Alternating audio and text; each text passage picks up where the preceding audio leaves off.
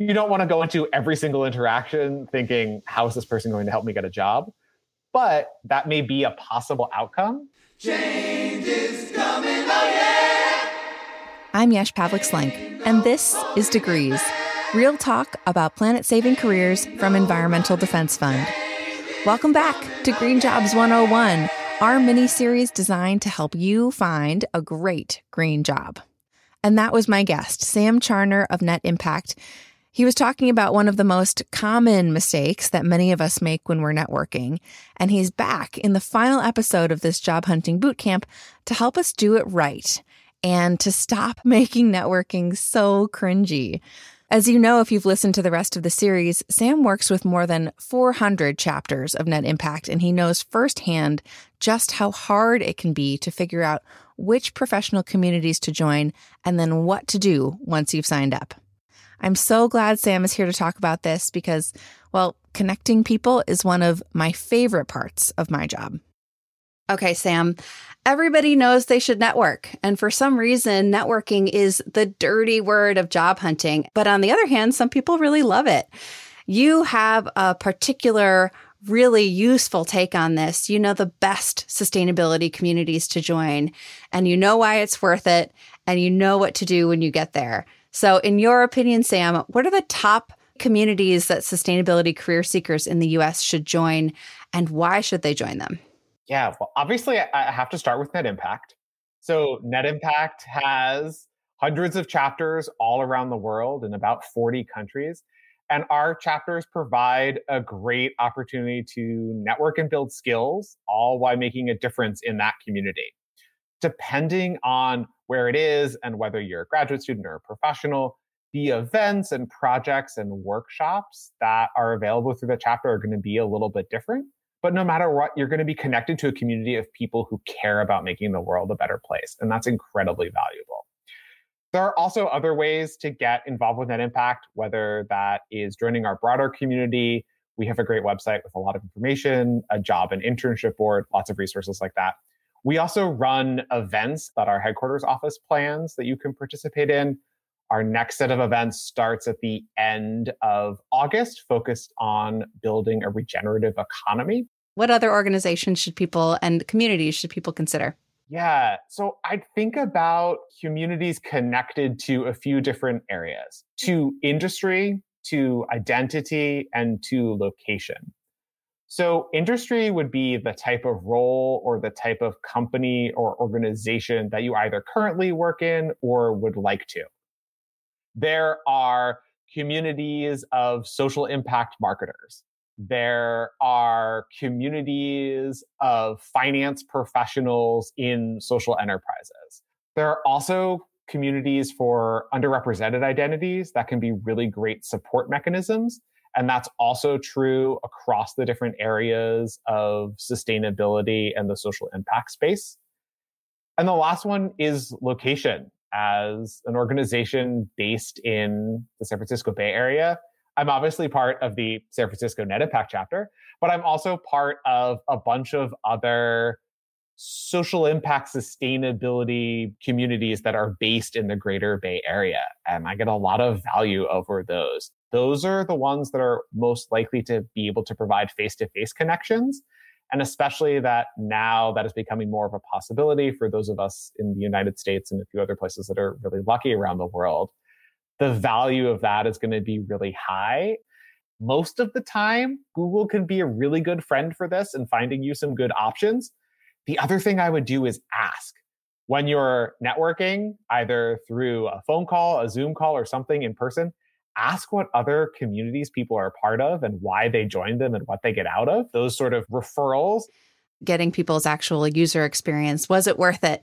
And how much did you need to engage to really get something out of it? That's a great point. And then just quickly, I would say once you're part of the community, take advantage of its resources, whether that is connecting with other people through their database, whether that is attending events, taking part in projects, whatever the case may be, you join that community for a reason. Take advantage of the resources that it has to offer. As people are thinking about communities to join as a follow-up, do they have to be an expert to join? Can you talk a little bit about maybe getting over that complex of feeling intimidated? Or would you encourage people joining communities to try to bone up on the topic before they actually enter the conversation as experts? Yeah, I think that most communities are going to be open to people joining them with a wide range of experience and expertise. There might be some exceptions to that. I can think of a couple examples of like very experienced communities, but they're pretty clear about what expectation they have for members. And so most other communities are going to say, great, we're here to provide you a resource and help you learn. The reason that they're having a panel on trends in sustainability reporting is so that people in the audience can learn at whatever level they're at. Absolutely. One other thing to watch out for as you're joining these communities, and if you're just there to learn really truly from ground zero, is how inclusive and educational do they try to make their conversations or those panel discussions or those keynote speakers and access to all of the people and all the resources in their network, and decide if you need to take a step back and find something a little more general or really study up so that you can join the conversation in a deeper way. Well, Sam, what about globally? Which one or two communities would you join if you lived abroad? Obviously, Net Impact is all around the world. We're in about 40 countries. And then the same thing would apply. The industry and your identity and the location that you're in are all really important factors. We have really active chapters at cities in Europe and in Africa and at universities in Asia and Australia. And there are a lot of other professional associations, communities for people who are practicing sustainability reporting, to go back to my example. And many of those are international and have people who participate in them from around the world. Well, and I don't have a crystal ball, but at least for Climate Corps, I think we've seen a tremendous advantage to being in the virtual world in the past year plus. And I think other communities feel the same way and will continue to offer more virtually based opportunities to network and to learn together as we all progress into the future. Joining these communities can be as easy as a click of a button. And a lot of us don't quite know what to do after we join. So what's the biggest mistake you see job hunters making after they join a community? I think it's being too passive. So yeah, you might get a newsletter every month, but you want to do more than that. You want to go to an event, see if what they are doing resonates with you, if what they are tackling as their important issues are also what's important to you. And give yourself an opportunity to see what comes out of that community and the people who are part of it. A community is, in the end, it's people and the connections between them. And so that's the most important thing. And maybe that means, working on a project so that you get to know a smaller group of people on a deeper level. You are building connections with people. And some of that is going to have a more personal lens. And then some of that is also going to have a more professional lens. And, you don't want to go into every single interaction thinking, how is this person going to help me get a job?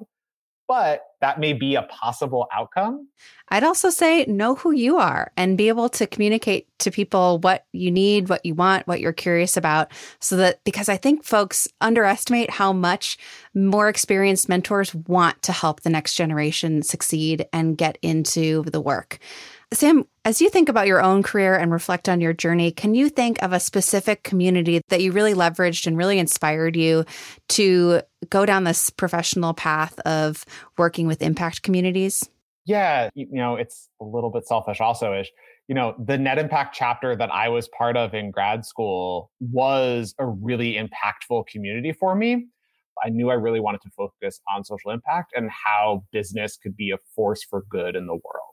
The Net Impact chapter that I was a part of was really important to my growth as a student, my future career, and it's also a community of people that I am still connected to today. But I also attended Net Impact's annual conference. I also connected with people who were in other Net Impact chapters all around the world, or had been part of Net Impact in their own undergrad or graduate experience. And I was able to talk to them through our conference, through connecting with them on LinkedIn. And being part of that global community and learning from people who I would not have had access to otherwise was incredibly important in shaping the path that I took in my career, but also helping me feel supported in all of the steps along the way. So there's some good longevity there. Well, Sam, this has been a really fascinating and productive conversation. Thank you so much for joining us. It was a pleasure having you. Thanks so much for having me. I really appreciate it. And that's all for today. Check out the link in your listening app for Sam's tips and a wealth of resources, including some dynamite sustainability job boards and networks to join. And I am thrilled to tell you that season 2 of Degrees is well on its way. We've been in production, and I can't tell you how much I am learning talking with some of these incredible young professionals who are using their careers in tech and retail, renewable energy, public policy, finance, and more to fight climate change. You just can't help but be inspired by their stories, and they're telling us the whole unvarnished truth about their journeys to their planet-saving careers. It's been a lot of fun, so subscribe now. Degrees is presented by Environmental Defense Fund. Amy Morse is our producer. Our executive producers are Rick Valou and Christina Mestre. Podcast Allies is our production company, and I'm your host, Yesh Pavlik-Slenk. The foundation of our show, though, my friends, is you. Thank you so much for listening, and as always, stay fired up. Change is coming, oh yeah. Ain't no holding it back. Ain't no running.